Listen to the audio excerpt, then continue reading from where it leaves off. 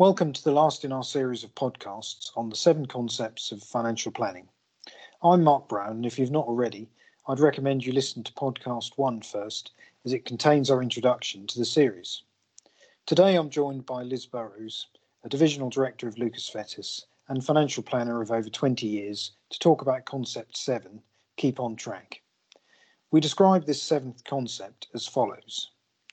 Managing your finances, assets and financial planning is a continual process that takes into account changes in your life and the world around you.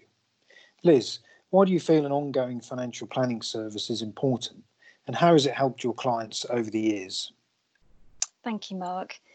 An ongoing financial planning service is essential to have in place a good financial planning strategy that gives financial security to the investor over time.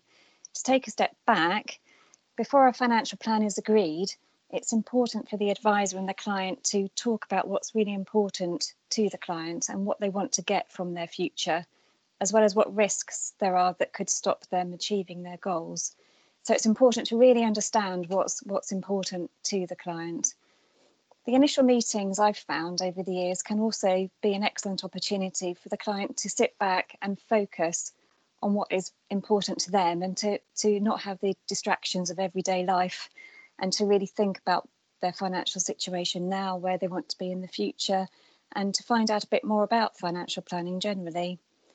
Once the financial plan is in place, of course, circumstances change over time, and these changes may mean that the financial plan needs to be reviewed to adapt to changes, whether these are changes in a personal circumstances such as health, work situation, family life, people get married, people have children, people lose family members, or whether they're external factors such as changes to tax legislation, changes to pension rules. There's a whole range of factors that could impact on people's financial planning over time. So along with ongoing contact, having a financial review meeting at least once a year provides a range of benefits.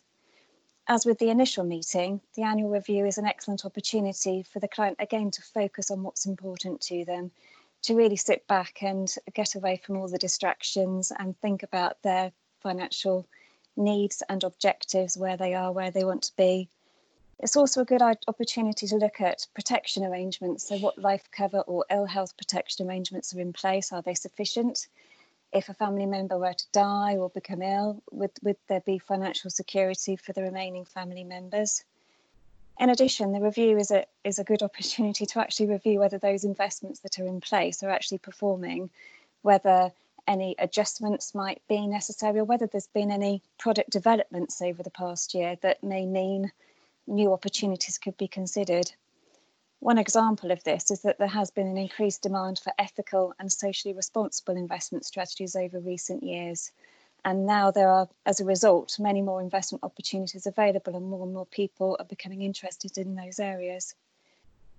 So really, in summary, Mark, I found that our ongoing financial planning service and having an ongoing financial planning review strategy in place for a client helps to provide clients with the peace of mind that there is a strategy in place, and that strategy is reviewed on a regular basis, and it will help to ensure their financial security now and over time as the world changes around them.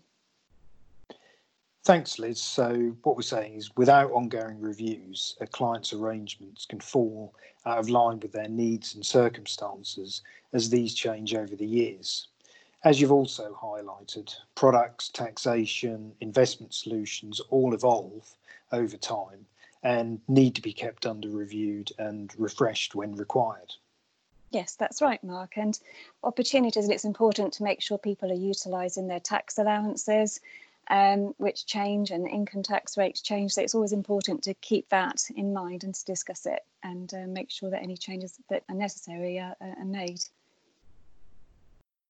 What then should a client expect to receive from their financial planner on an ongoing basis? And what should they expect to pay for this, Liz?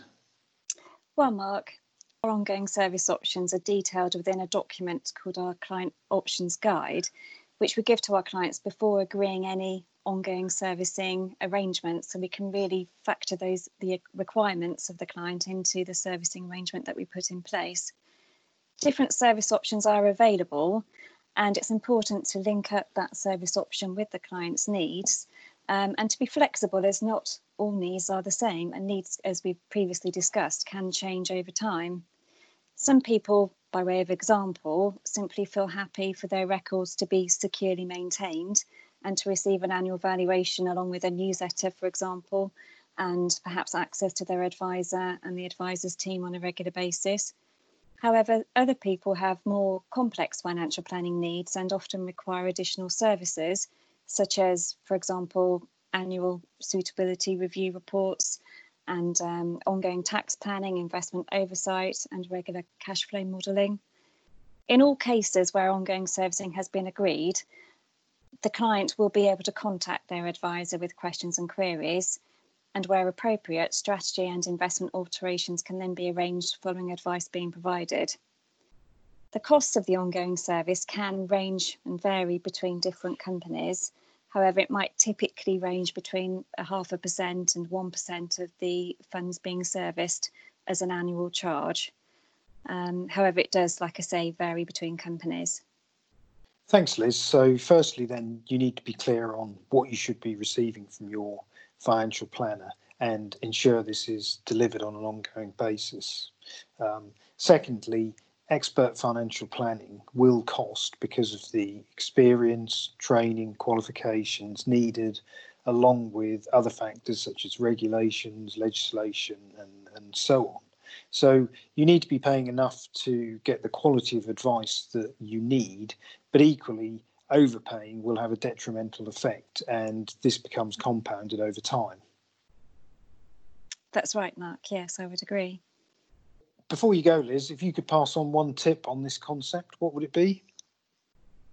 It's really important for the investor to have a relationship with their advisor, and also to inform their advisor of any changes to their circumstances or then requirements that are appropriate, so that these can be factored into their financial planning journey.